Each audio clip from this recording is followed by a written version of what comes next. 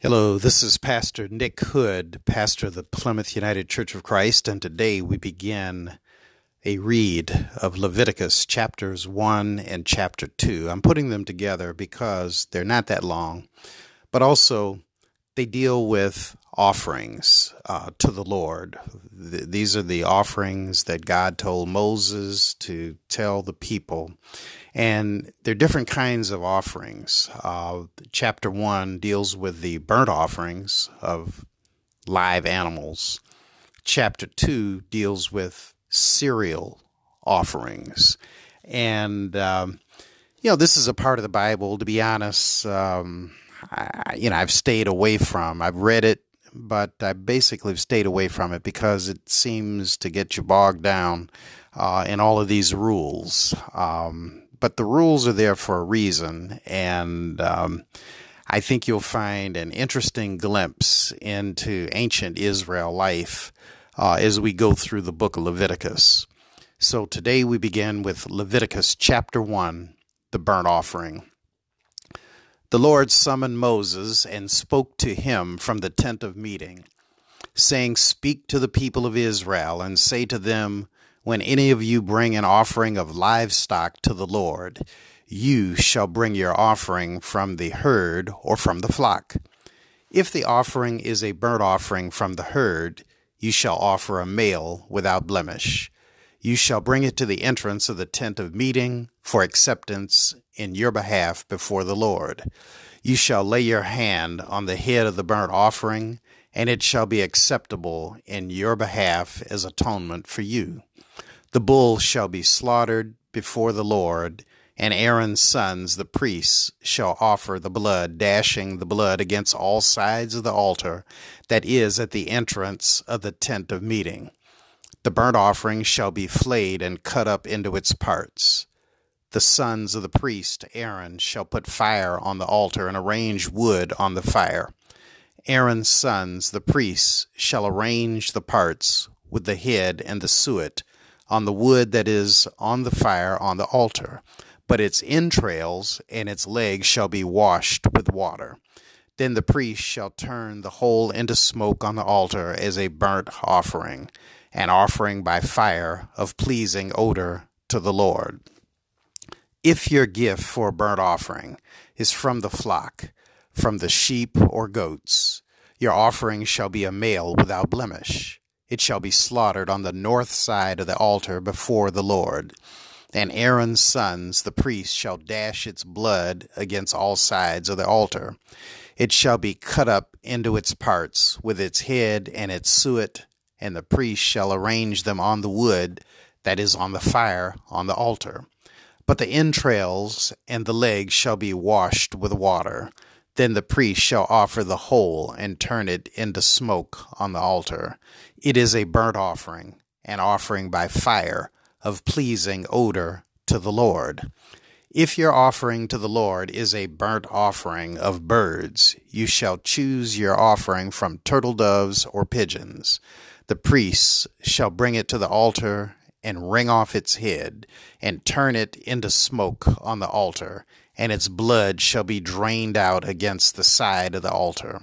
He shall remove its crop from its contents, with its contents, and throw it at the east side of the altar, in the place for ashes.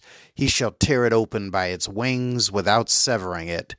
Then the priest shall turn it into smoke on the altar, on the wood that is on the fire. It is a burnt offering, an offering by fire of pleasing odor to the Lord. So thus we end chapter 1 of the book of Leviticus, the ritual and rules for the burnt offering.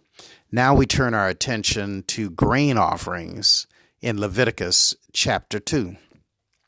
When anyone presents a grain offering to the Lord, the offering shall be of choice flour. The worshippers shall pour oil on it and put frankincense on it and bring it to Aaron's sons, the priests. After taking from it a handful of the choice flour and oil, with all its frankincense, the priest shall turn this token portion into smoke on the altar, an offering by fire of pleasing odor to the Lord. And what is left of the grain offering shall be for Aaron and his sons, a most holy part of the offerings by fire to the Lord. When you present a grain offering baked in the oven, it shall be of choice flour, unleavened cakes mixed with oil, or unleavened wafers spread with oil. If your offering is a grain prepared on a griddle, it shall be of choice flour mixed with oil, unleavened. Break it in pieces and pour oil on it. It is a grain offering. If your offering is grain prepared in a pan, it shall be made of choice flour in oil. You shall bring to the Lord the grain offering that is prepared in any of these ways, and when it is presented to the priest, he shall take it to the altar. The priest shall remove from the grain offering its token portion, and turn this into smoke on the altar, an offering by fire of pleasing odor to the Lord. And what is left of the grain offering shall be for Aaron and his sons. It is a most holy part of the offerings by fire to the Lord. No grain offering that you bring to the Lord shall be made with leaven, for you must not turn any leaven or honey into smoke, as an offering by fire to the Lord. You may bring them to the Lord as an offering of choice products, but they shall not be offered on the altar for a pleasing odor. You shall not omit from your grain offerings the salt of the covenant with your God. With all your offerings you shall offer salt. If you bring a grain offering of first fruits to the Lord, you shall bring as the grain offering of your first fruits coarse, new grain from fresh ears parched with fire. You shall add oil to it and lay frankincense on it. It is a grain offering. And the priest shall turn a token portion of it into smoke, some of the coarse grain and oil with all its frankincense. It is an offering by fire to the Lord. So thus we conclude a reading of Leviticus chapter 1 and chapter 2. And you may notice that near the end of chapter 2, we're told that the Israelites are to bring salt with their grain offering. The salt was really designed to keep the food from spoiling. The prohibition against honey, and leaven, for the same reason, to keep the grain offering from spoiling. I have a few questions I'd like to share for your reflection after having heard me read chapters 1 and chapter 2 of Leviticus. Number 1, in chapter 1, what new observations did you learn about the ritual for burnt offerings? Chapter 2. Question 2. Chapter 2 deals with the grain offerings. What did you learn about the grain offerings in chapter 2? And how are they similar and different from the burnt offerings in chapter 1? Question number 3. Why do you think leaven and honey were forbidden to accompany the grain offerings? I guess I've already told you the answer for that. That was to keep it from spoiling. And question number 4. How do the burnt offerings and cereal offerings inform your sense of the modern offerings that are given and received in the Christian church? We're not burning animals. We're not burning cereal in the modern Christian church, but we do have offerings.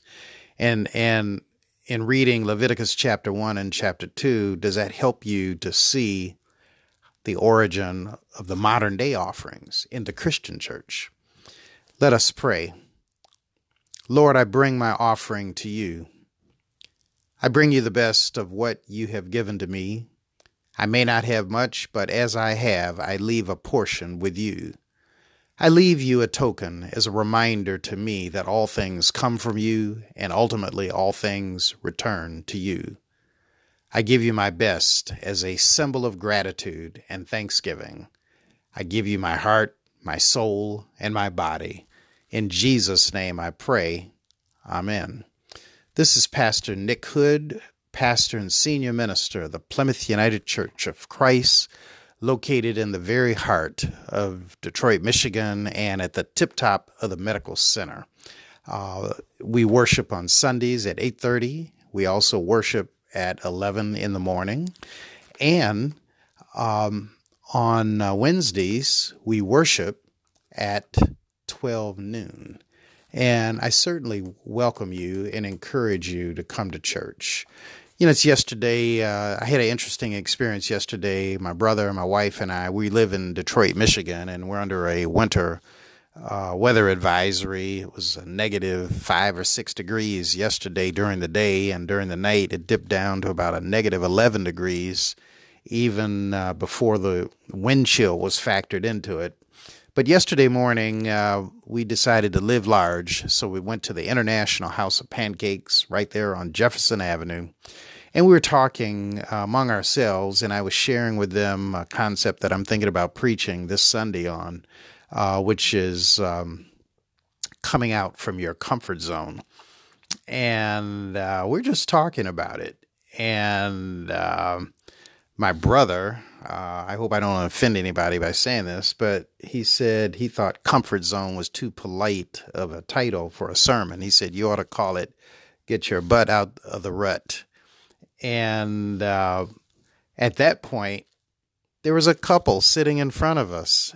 And the husband got up, turned around, came toward me, extended his hand, and he said, I used to worship at your church. My wife and I used to worship at your church, but, we've gone back to a church we used to go to. But he said, I heard you talking about come out of and get out of the comfort zone. And he said, I got to get up out of my seat and come shake your hand. And that fellow and his wife just absolutely made my day. And then they told me that they're going to come by and visit the church again. And so I say that to say, if you're ever in the Detroit area, I invite you to stop by the Plymouth United Church of Christ, where I serve as pastor and senior minister. We're located at 600 East Warren Avenue, right off the I-75 freeway at the Warren exit. I'd love to see you. Tomorrow, we'll be looking at and reading and reflecting on Leviticus chapter 3, offerings of well-being. Until then, or the next time, God bless.